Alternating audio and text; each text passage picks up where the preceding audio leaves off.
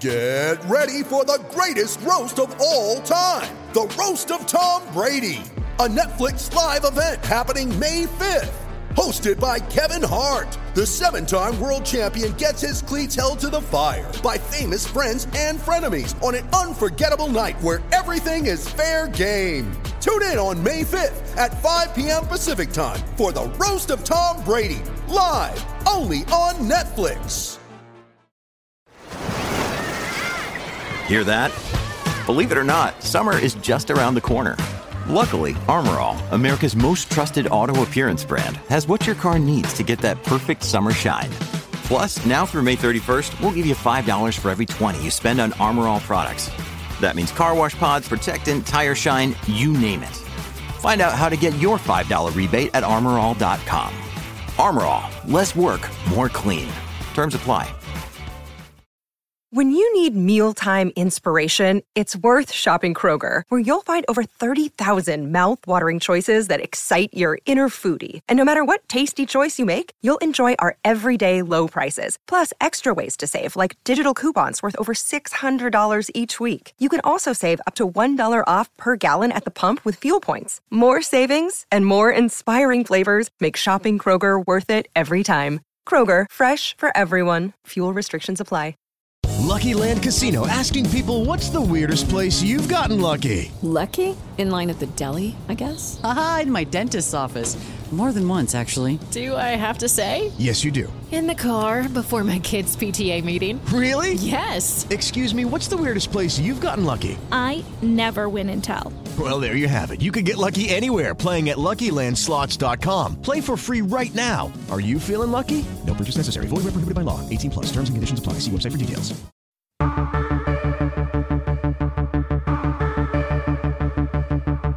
I'd like to welcome here on stage to join me for the Autosport Live podcast, the editor of Autosport magazine, Kevin Turner, and from Sky Sports F1, the expert from the telly, Karun Chandhok. Morning. Hello. We're celebrating 70 years of Autosport magazine here this weekend with a fantastic display of historic machinery coming up to the modern times, 3 cars from every decade.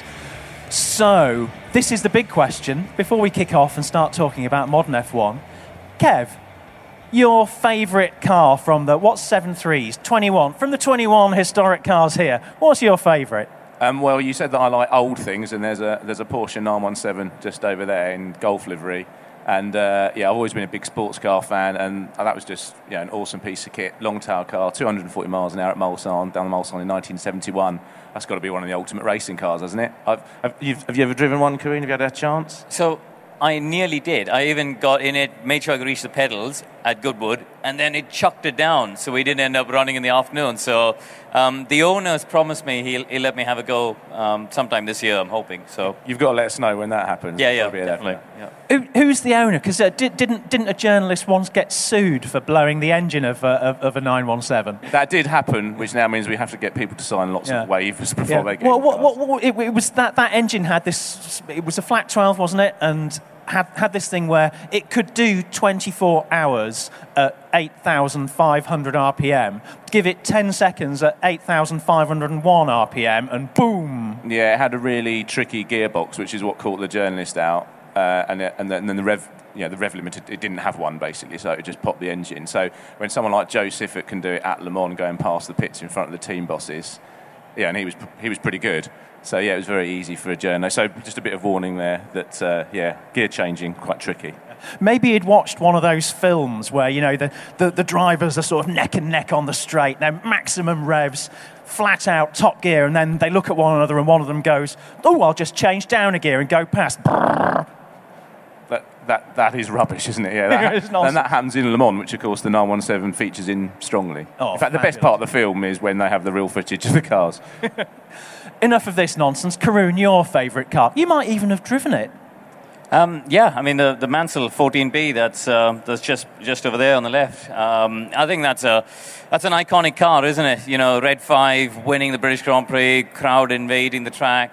I was very lucky to drive it on several occasions, but I think the most special one was in 2017. I drove it on Grand Prix Sunday. I drove it on Saturday after qualifying, and then Sunday morning as the crowd was coming into Silverstone. And it was fantastic. I mean, I could almost hear Murray Walker, because that's the memory I have as a kid, is Murray commentating on Nigel going down Hanger Straight, and that view from the cockpit with the crowd, around Stowe Corner. A very special car, but also of course you got the Senna McLaren MP44 as well. That's 2 out of my 3 favorite Formula One cars here, within 20 feet of each other, really. So obviously, what's the third one then? The Ferrari 641, the 1990 nice. Prost Ferrari. That's probably the other one. That's good. And you've awesome. driven Merc as well, haven't you? The last year's Mercedes. How does what are the biggest differences between the 14B and the current cars?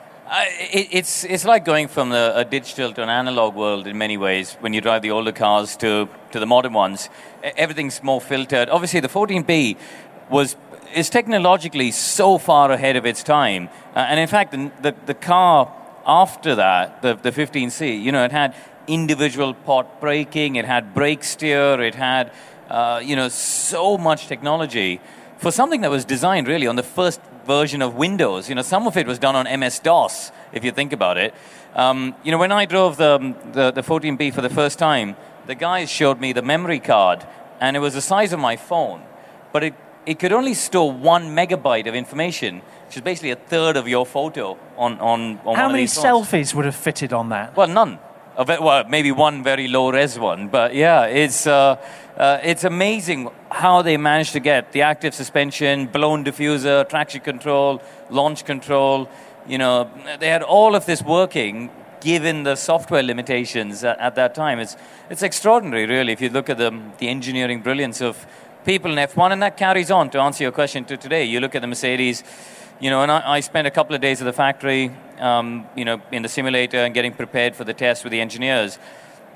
And the level of detail that they go into, and you can see why they've been so successful, really, in the last 6 years. And, it's an extraordinary operation. Those of you here watching here live, if you've got a question for the panel, the first 5 of you to ask a question will receive an Autosport baseball cap signed by Lando Norris. Now, those of you who do not already have a baseball cap signed by Lando Norris might want to cook up a question or two.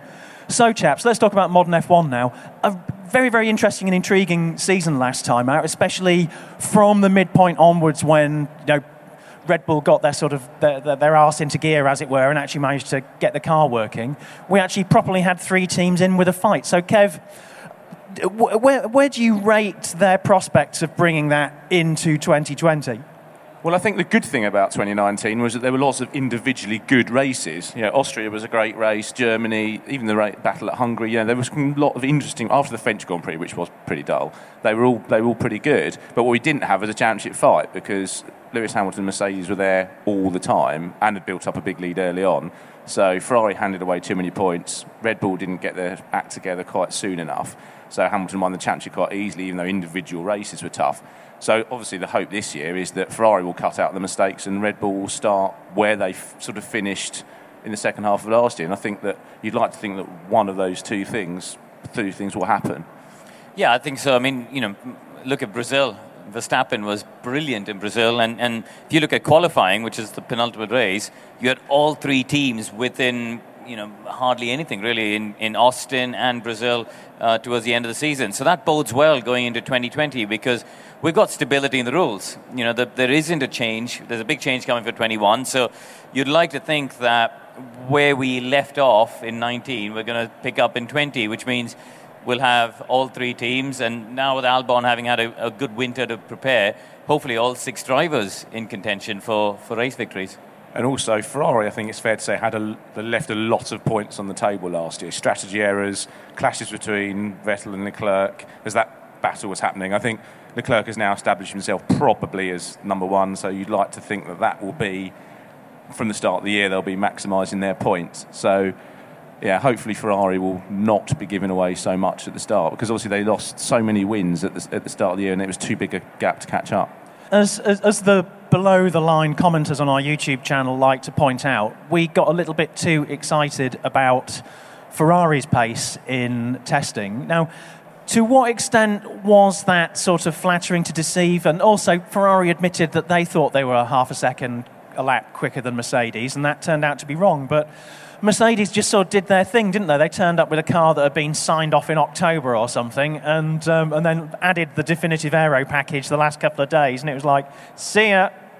Well, I think we were all slightly guilty of that, to be honest. I went to the last 2 days of testing with Ed Straw, and we stood trackside, and you could genuinely see the Ferrari looked like the most competitive package out there. They were delivering lap times on the long runs, and we all got on the plane to Melbourne thinking we've got a proper championship fight on our hands. Now, I don't think anyone thought Mercedes is going to be out of it, but we thought we'll have a battle on our hands.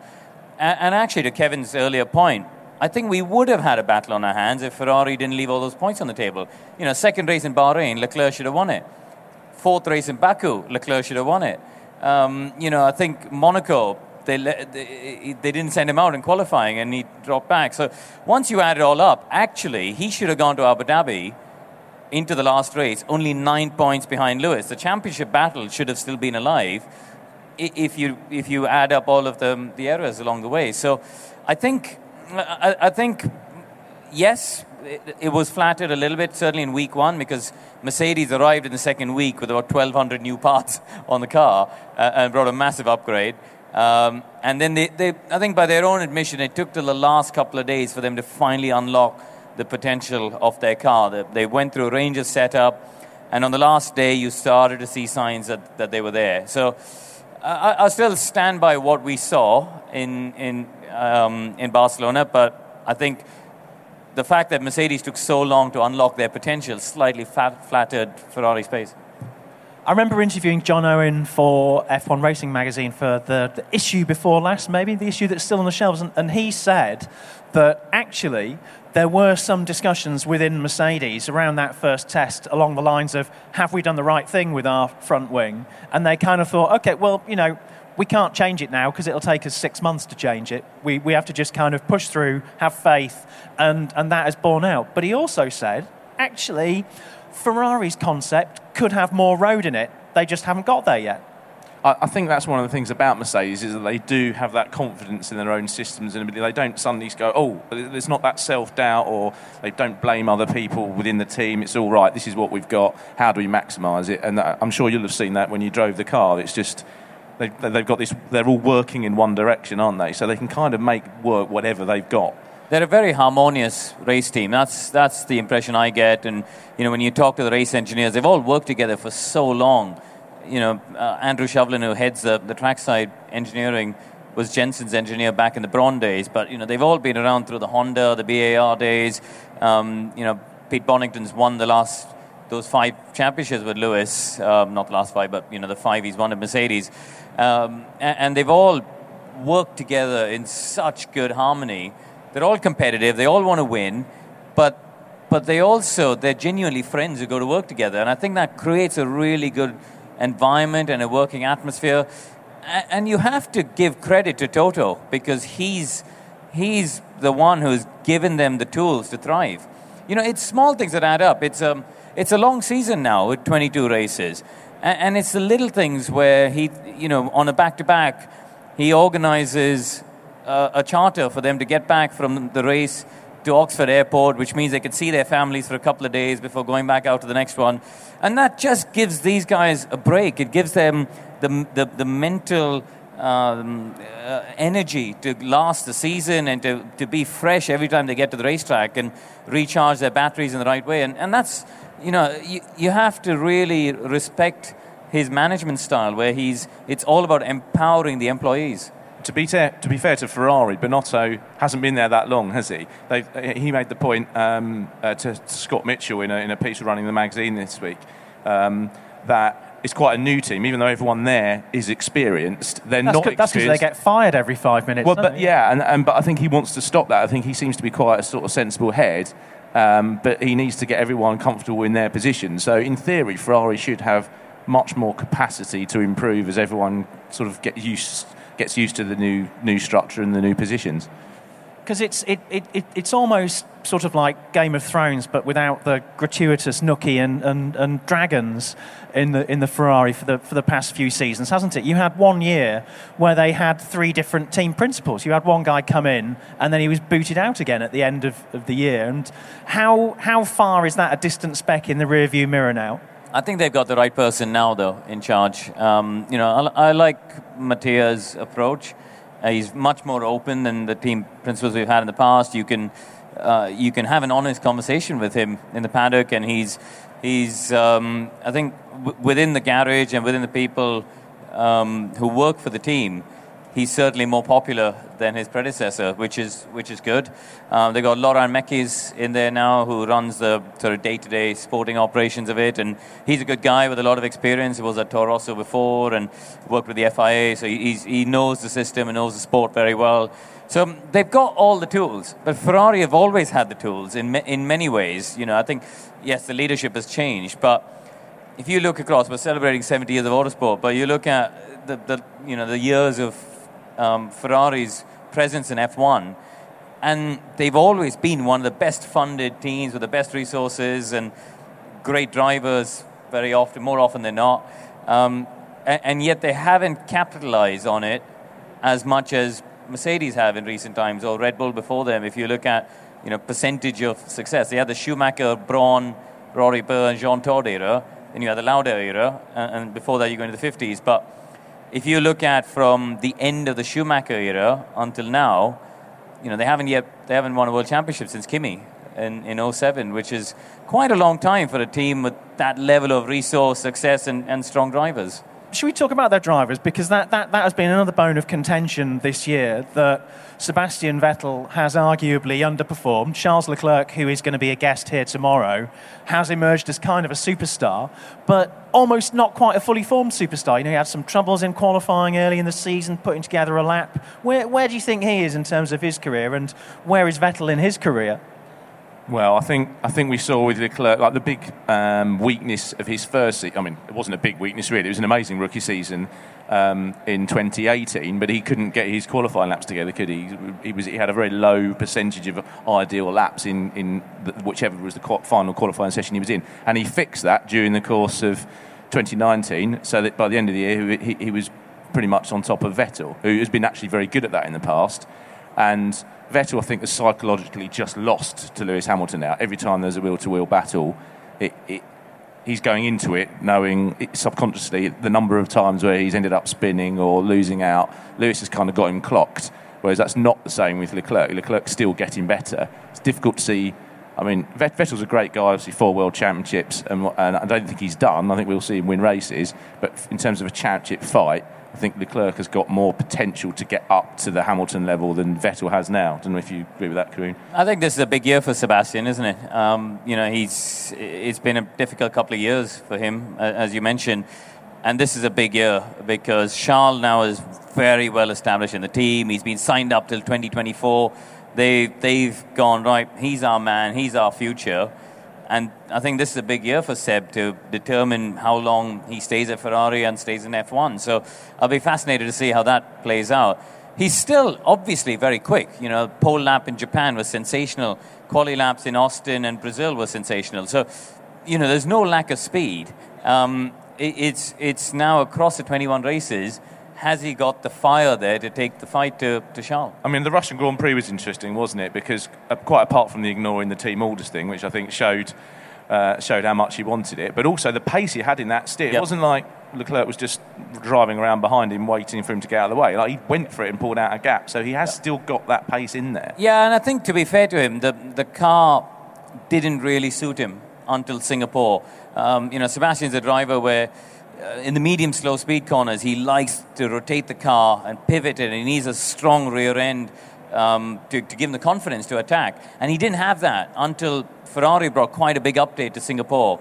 And when they did that, he then won the Singapore race with a brilliant outlap after the pit stop, and then in Russia, I completely agree with you, it was the first time, that first stint in Russia was the first time I watched it and thought, that's the Sebastian Vettel of old. He's got the confidence. He's able to attack the corner entries in the way he wants.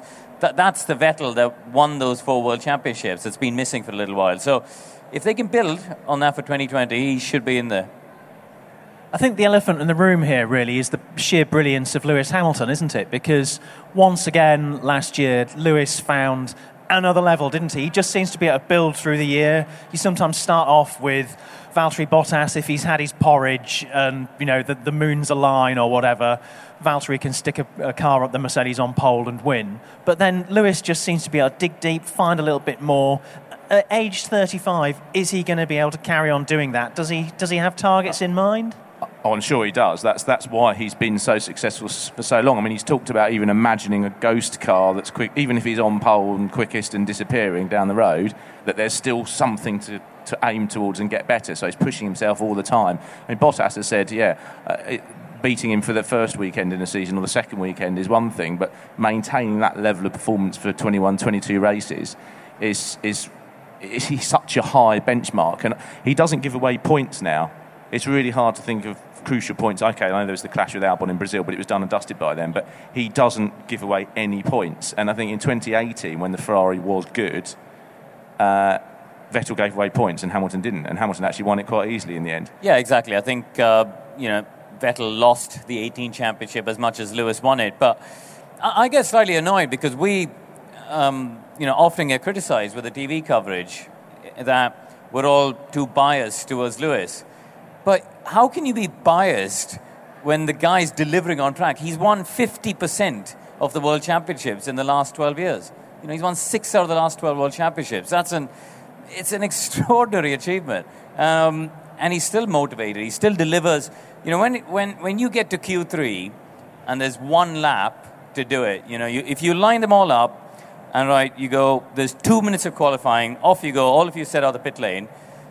He's the guy you'll put your money on to deliver the perfect lap.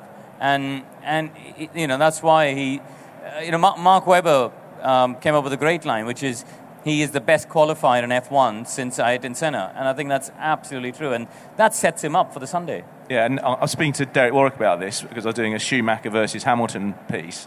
And he raced against Michael, and obviously he's been a race steward during most of Lewis's career. And he made the point of, it's very difficult to rate the now. Everyone always looks to what was great before. We probably won't appreciate Hamilton's place until he has retired and gone, and then we go, oh, that was pretty amazing. He's also a proper gentleman on track, isn't he? He races clean. You look at that little knock he had with Albon. He was going for a gap, and it was kind of a legitimate gap until it closed. You could say that Alex Albon sort of left the door open a little bit and then went, I'm going to turn into the corner.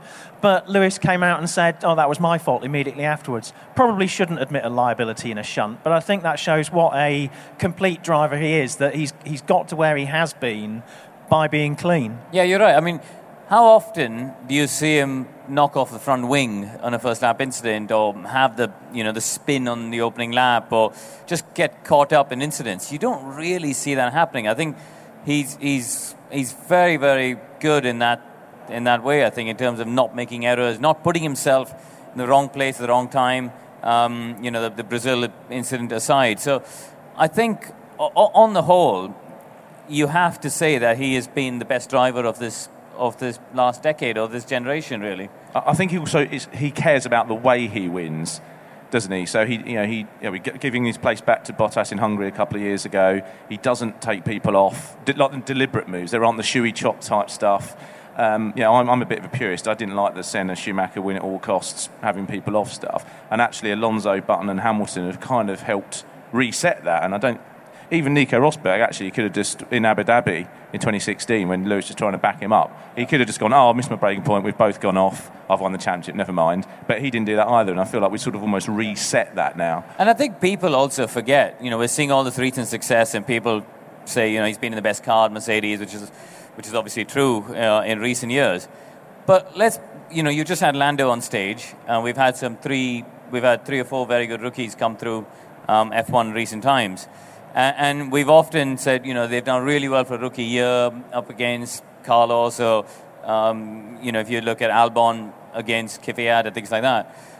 Let's take a step back. Remember Lewis in his rookie season against Fernando Alonso took the championship battle down to the final round and only lost by a point. And really, he should have won it if not for the China error where they should have pitted a couple of laps earlier. So, I think people forget actually how good he was from the minute he arrived in Formula One, and he deserves every bit of praise that I think. And as much as some people think we're being biased, I disagree. I think he deserves every bit of praise that he gets.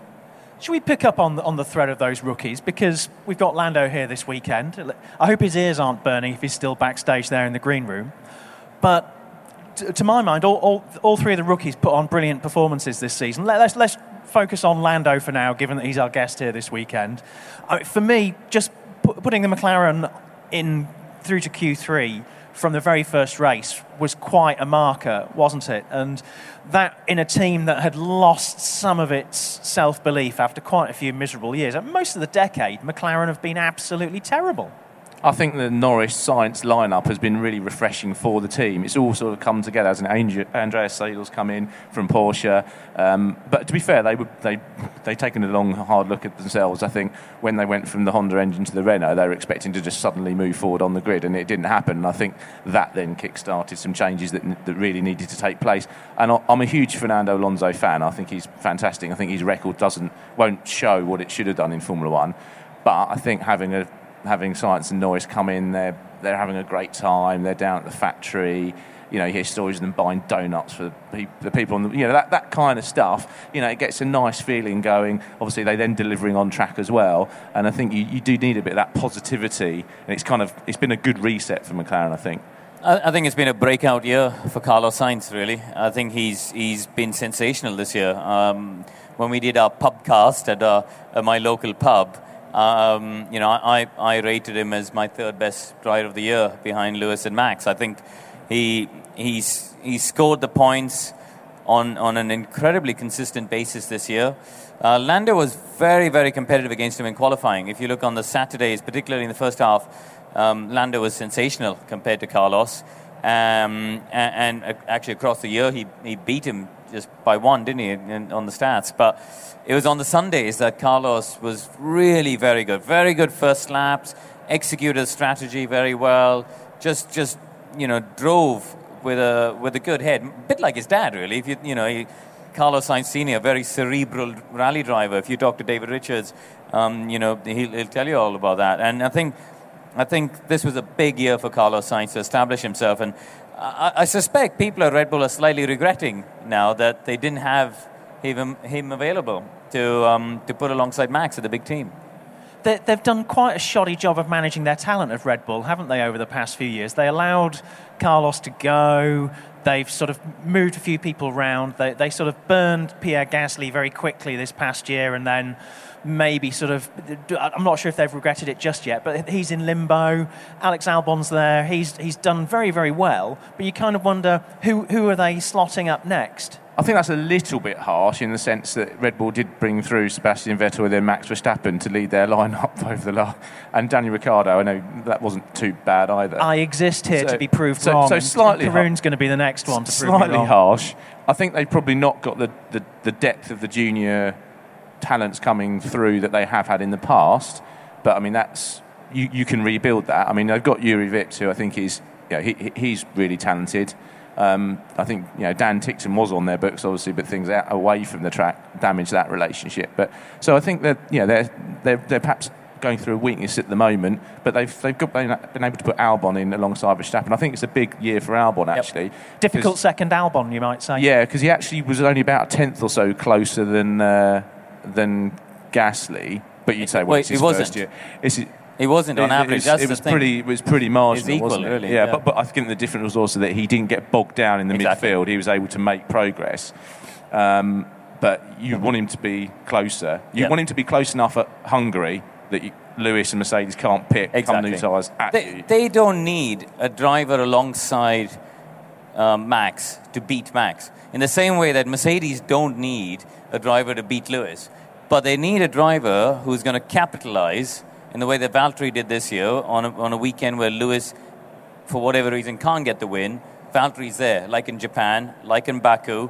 Those key moments where the second car is there to allow the team to get the win. And that's what Red Bull haven't had. And they need that. They absolutely need. If they're going to be challenging for the championship, they need the second car to be right up there. So I completely agree.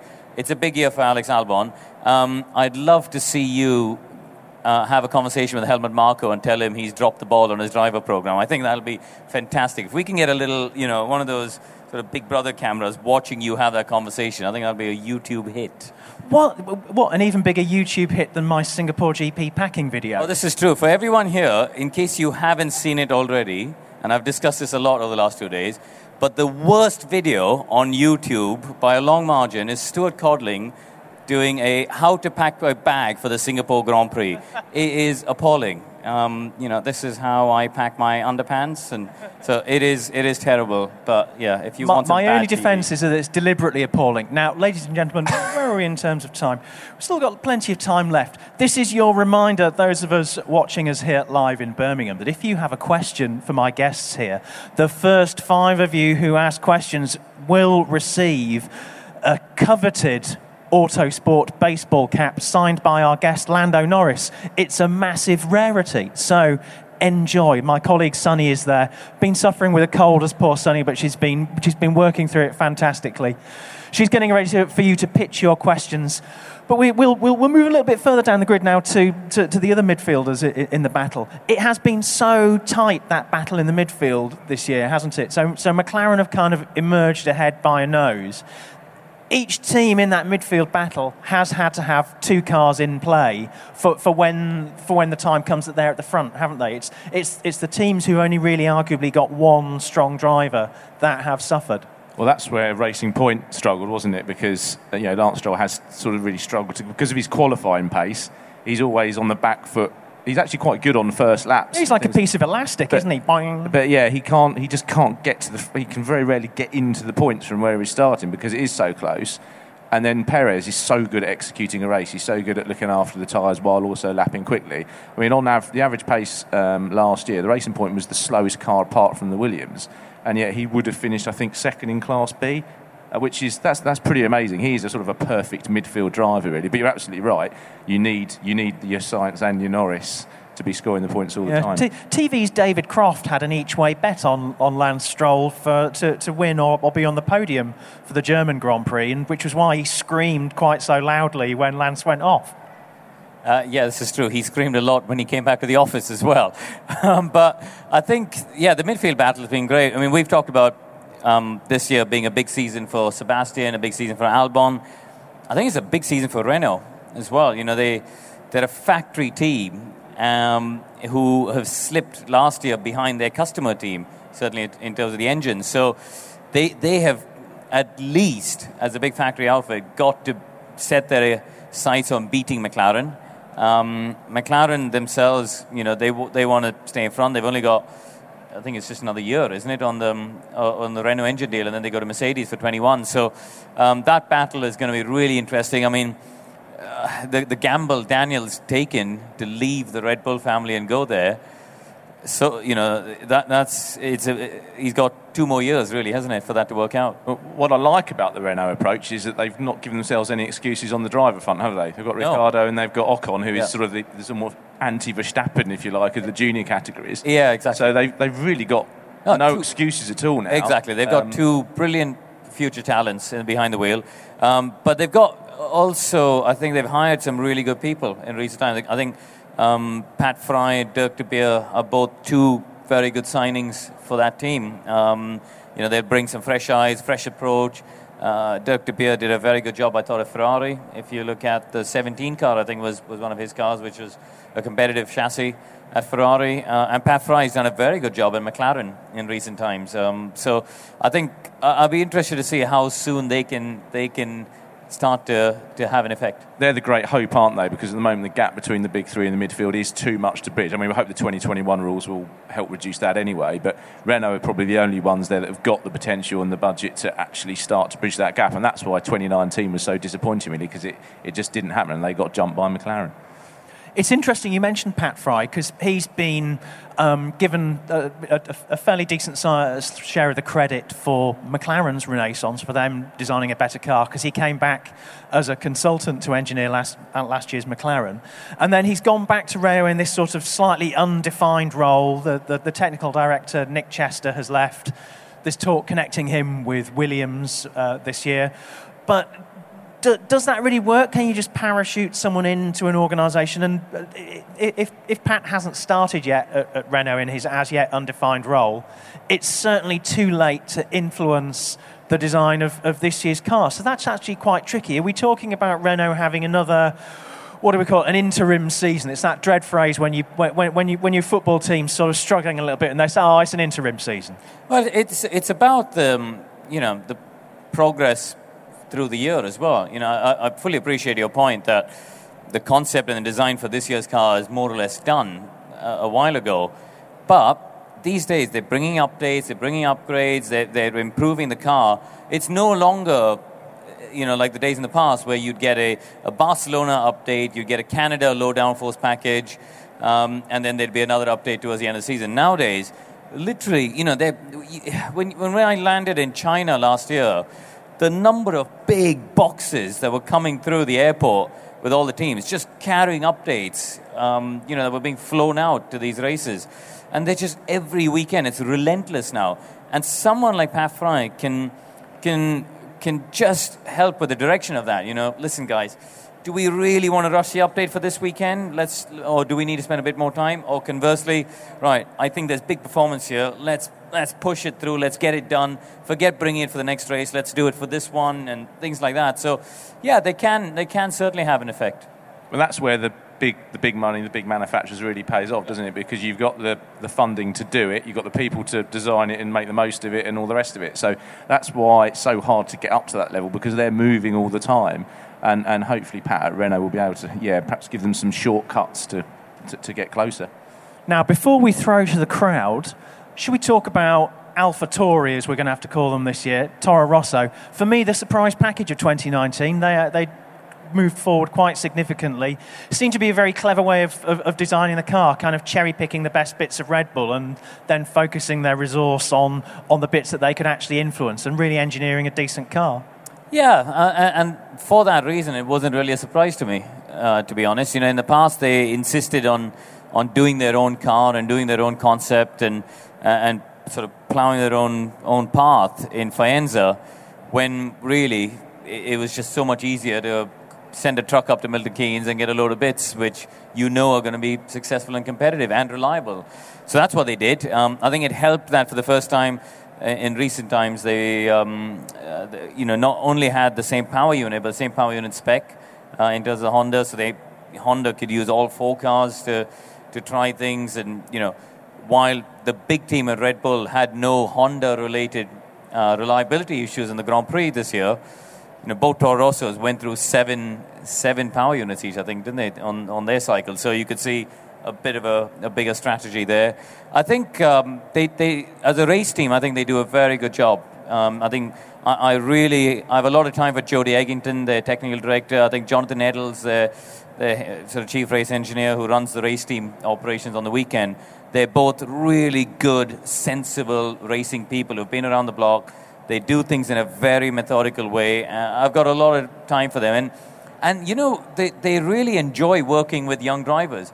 They understand that they need to help these drivers and mold them, which is why I think Gasly, when he got back in the Toro Rosso, really thrived. The thing that was good about the season, their season last year, I thought, was how much more consistent they were, probably as a result of having the greater Red Bull relationship, if you like. But they've been a bit up and down in the past, haven't they? They'd be really quick at one event and then be at the back of the midfield, and that was a little bit less the case in 2019. So, really good, strong little team, really. Can I press you a little bit more on the subject of Pierre Gasly, Karun? Because at the beginning of the year with Red Bull, we were hearing talk of all sorts of stuff. He was struggling to drive the car, and he was... we heard all sorts of talk about him wanting the seat changed between various sessions, or the seat's not comfy enough, I'm not sitting in the right place, can you change where the pedals are? And he just seemed to be all at sea. And then when he moved back to Toro Rosso, it seemed to gel again. What was it that turned things around for him? I think for whatever reason, he just didn't get on with the Red Bull car, and his confidence took a massive knock early on. He had two big accidents. He had one big accident in pre-season testing, which did a lot of damage. including the gearbox, and it cost Max Verstappen running, and it really upset the team. And early on in the season, the results weren't coming, and the car was difficult to drive, which didn't help his confidence. And he just went into the spiral. And I think when he got in the Toro Rosso, I was massively impressed with him, because that took a lot of mental strength.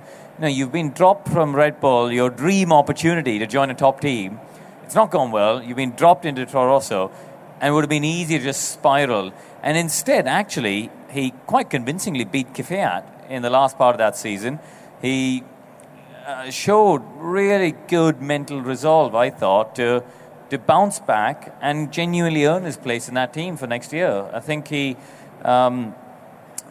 maybe he's just one of these drivers who it didn't happen for him with the pressure of the top team. Do you think he'll get another chance at a top team? Or do you think he's now going to be sort of in that Hülkenberg, Perez, midfield forever type situation? That every time someone asks me a question like that, I often think back to how you just expect the unexpected. Look at Kvyat. He's, been a Toro Rosso, been a Red Bull, got dropped, came back, got dropped, and he's back again. And I always point back to the fact that Alonso went back to McLaren. If that can happen, anything can happen. That's the Kvyat caveat, you might say. Sorry, ladies and gentlemen. I won't say that. They're playing Codder's Bingo in the Autosport.com office backstage, so we have to slip those in. So, who wants to have a Lando Norris baseball cap? Sonny, I'll leave this to you. Do you want to move along, or do you want to move to the middle? You can't walk past people. Sir, what's your question, and to whom are you addressing it? Morning, guys. For Karun, when you have the chance to drive the Mercedes and kind of throughout your F1 career, how do you mentally prepare to get in the car, and once you're in the cockpit, what's kind of going through your head? It comes with experience. It's a mix of nervousness and excitement. And I go back to the first time I drove an F1 car, and I still remember actually the first lap. I'd done a bunch of straight line testing, quite a few days of straight line testing, but the first test I did was in Barcelona at the end of 2007. And you're nervous. You don't want to shunt it. You don't want to do a bad job, but you're excited because that's a big box in your dream. I come from India where F1 seemed so far away, and there I was driving. And that test was Schumacher had come back to drive the Ferrari, and at one point I think it was about 11 in the morning. I remember driving out the pit lane, and I was following Michael out the pit lane. I thought, it's just unbelievable. I had the poster on the wall of Michael winning this world championship. And, I think it's nervous excitement. But once you've come through the junior formula and you've done the years of racing, that becomes your safe space. It becomes your natural environment. So in many ways, it does feel natural. I was surprised, actually, getting in the Merc, how... Yes, there was a lot going on before because, you're running through all the systems on the steering wheel and going through all the procedures and all the buttons and stuff, and all that's a little bit daunting, and just because of how much there is nowadays. But actually, once they fire up the engine and you let the clutch go and you go down the pit lane, then your natural instincts kick in, really. So, I think nervous excitement is the best way to describe it.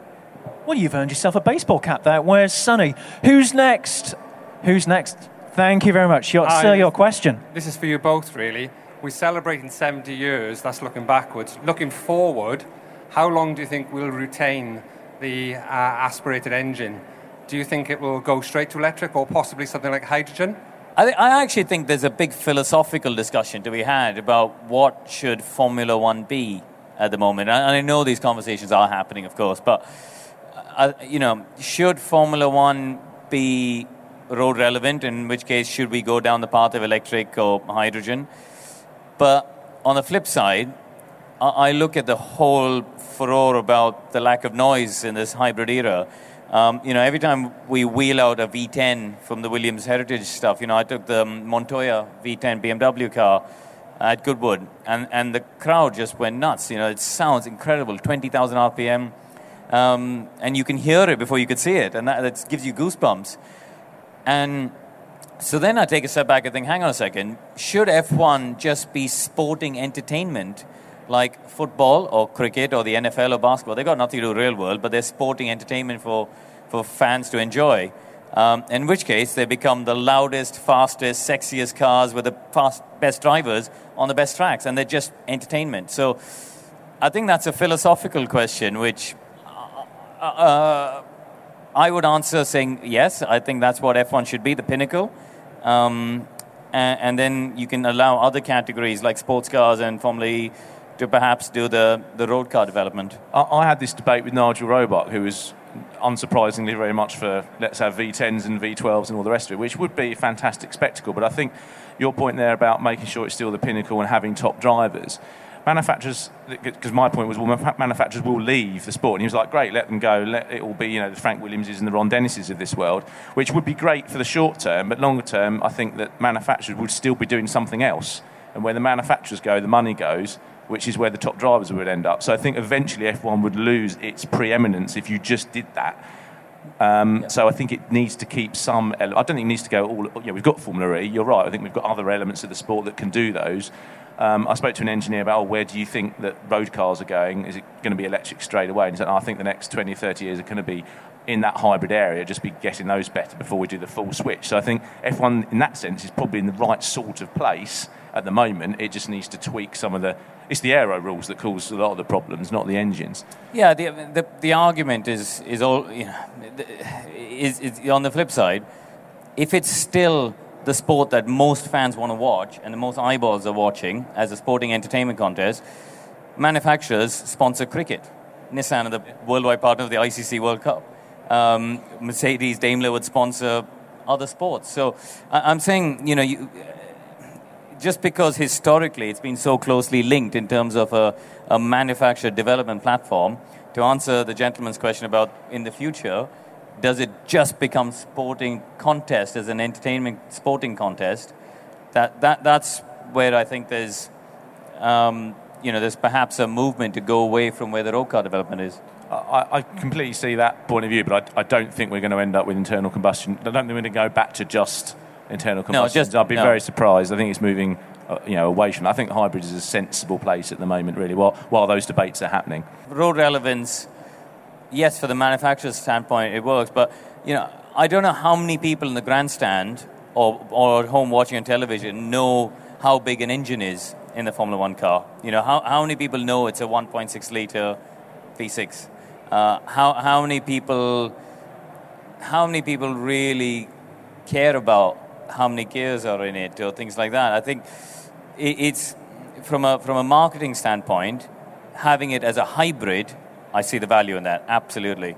But beyond that, I'm not so sure. Maybe it's not road relevance, maybe it's social relevance then, because whether we like it or not, those the things that like that I agree. Energy and efficiency and all that is more and more a thing that everyone is thinking about and accepts has to be part of your future plan. And we're going to go back to 20,000 RPM 3-litre V10s is probably not going to get anywhere near ticking that box. Shall we have our next question? This chap here is very eager. Do you feel with McLaren Mercedes partnering up for 2021, do you feel that some of their progress could be undone? Because as we can see, Racing Point and Williams, even though, yes, they have a Mercedes power unit, it's not just about the engine. So do you think they could actually become back markers if they can't manage to put the car into properly with the engine? No, I don't think that'll be an issue, because ultimately the Mercedes and the Ferrari power units, I think, have still been a step ahead of Honda and Renault. So I think it will be a benefit. And I think Racing Point's and Williams' problems have not been the Mercedes. I mean, there might be a transitional period. There always is, isn't there, when you're getting a new, you're bringing in a new engine manufacturer. But I think we know that the Mercedes power plant is at least going to be as good as the next best. So it's probably a win for them, I would have thought. And they're very clever people down at Brixworth where they build the Mercedes engines. Like you go, it's somewhere in this weird hinterland between Leicester and Northampton, off an industrial estate, and it's this sort of glittering technological palace. And they don't call it a factory; they call it a campus. And it's got an in-house gym. It's got apparently better catering facilities than the Mercedes chassis factory itself, and they do everything they can to get the brightest, cleverest engineers. So they really do put together a great package, and I think they've basically dominated the hybrid era because they were so dominant, they had such a good engine in the last years of the V8 era that they're able to say, actually, our engine's in the ballpark. We can stop developing that now. We can spend 2012, 2013 developing our hybrid unit. Yes. I think it shows how far Ferrari have come with the engine, that it's now the Mercedes Aero package that's probably the thing that gave them the advantage. When you think when the hybrids came in, it was the engine disparity was so massive, it didn't really matter. Red Bull had obviously been producing the best car for years, and suddenly they were nowhere. But we have, like Karun was saying earlier, we've had rule stability, and it is closing up at the front. It's just Red Bull, for different reasons, Red Bull and Ferrari have to give fewer points away. And Karun Jandok didn't argue with me right there. That's brilliant. Shows how right I am. Marvellous. Shall we have one more question? Is that the last of our baseball cups? Oh, there's someone. Is that a 33 down there? Oh, yes. I think he's a Max Verstappen fan. I think he might just be. Let's go Dutch on this question. When you were in Formula E, did you ever think people would be asking you, do you think Formula E would pass Formula 1 as the top tier of motorsport? I think that a lot of people, and I joined Formula E before it even started, really, and I helped to introduce one of the teams to the championship and then drove the first year. Nobody knew where it was going to go. We didn't know what the cars would be like. I'll never forget the first day. We've all the teams got one car each first, and Bruno Senna was my teammate, and it was absolutely pouring with rain. It was freezing cold. And we stood there going, I'm not sure I want to be the first person to drive this electric car in the pouring rain because don't know what's going to happen. So Bruno and I stood there going, and I said, well, you go first. And he went, no, you go first. And this went on and on. And eventually we sort of persuaded him that, I persuaded him that he had to have a go first. It was that sort of stuff. We had no idea what it was going to be like. And, it was interesting. But I think, on the whole, and I think they've done a very good job getting manufacturers in. I think they've got good cities, a good calendar. But I still think they have a long way to go behind to even if they one day get close to competing against Formula One as the pinnacle. I think it doesn't mean that they can't coexist. And I actually think it's wrong to compare them. And whenever people ask me that question, I think it's wrong to compare. I think they can all coexist. There's a place in the same way that Formula One and sports cars at Le Mans and NASCAR and IndyCar all have their own verticals and their own way of coexisting in this sport. I think Formula E will have its own vertical and you'll have its own electric ladder. But maybe I'm an old school purist, a traditionalist, but I believe Formula One should be the pinnacle, and that's sort of my view. I think that's a really good point about motorsport as a whole, actually. I think sometimes it's very bad at fighting with each other. You get sports car fans slagging off F1, who slag off Formula E, but actually we should be saying motorsport is all these things. We're exploring all these options. It's got, depending on what you like. It's brilliant that you can pick and choose from those. Exactly. I hate when people say Formula One's, the sports car fans, you go to Le Mans and go, oh, isn't this great? Formula One's rubbish. You must be so happy. And I said, well, that's not true. I loved racing at Le Mans. It was one of the highlights of my life, racing at Le Mans. But it doesn't mean Formula One's rubbish. It just means that this is also good. And I think, I'm a fan of motorsport. I love MotoGP. I go to stand on a grass bank at Snetterton to watch Formula 3 because I like watching motorsport. And I think that's important for people to do, is not bash one or compare one to the other. Right, one more baseball cap, one more question before we vacate the stage. Thank you, Sonny. Hi, Mike. He's my old neighbour. Karun, do you think that Lewis will end his career at Ferrari? That's an excellent question. I don't know.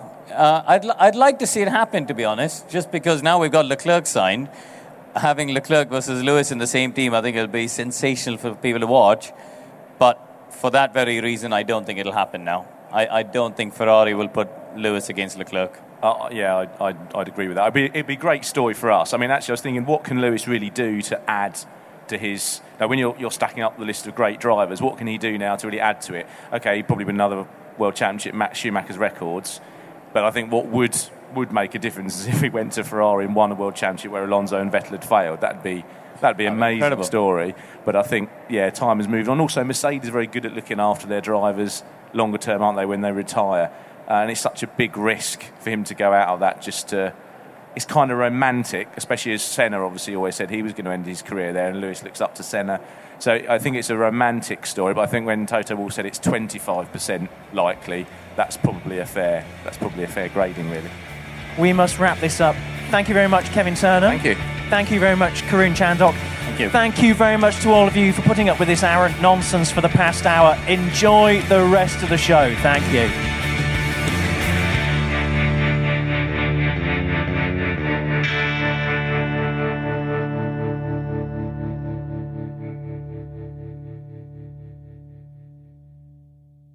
Mary redeemed a $50,000 cash prize playing Chumba Casino this year. I was only playing for fun, so winning this was a dream come true. Chumba Casino is America's #1 social casino experience. It's serious fun. With over 80 casino-style games to choose from, you too could win life-changing amounts of cash. Be like Mary. Log on to ChumbaCasino.com and give them a whirl. That's ChumbaCasino.com. No purchase necessary. Void where prohibited by law. 18 plus. Terms and conditions apply. See website for details. The voice in the preceding commercial was not the actual voice of a winner. By now, you know that sound. It's the sound of the Home Depot. But what about that sound? You're listening to a set of GE appliances, complete with all you need to keep food fresh, dishes clean, and everything else stress-free. Making this the sound of savings on top brand appliances. The Home Depot. How doers get more done. Get up to 25% off select GE appliances right now. Offer valid January 5th through January 25th, 2023. U.S. only. See store or online for details. Sports Social Podcast Network. Judy was boring. Hello. Then Judy discovered ChumbaCasino.com. It's my little escape. Now Judy's the life of the party. Oh, baby, mama's bringing home the bacon. Whoa, take it easy, Judy. The Chumba life is for everybody. So go to ChumbaCasino.com and play over 100 casino-style games. Join today and play for free for your chance to redeem some serious prizes. ChumbaCasino.com. No purchase necessary. Void where prohibited by law. 18 plus terms and conditions apply. See website for details.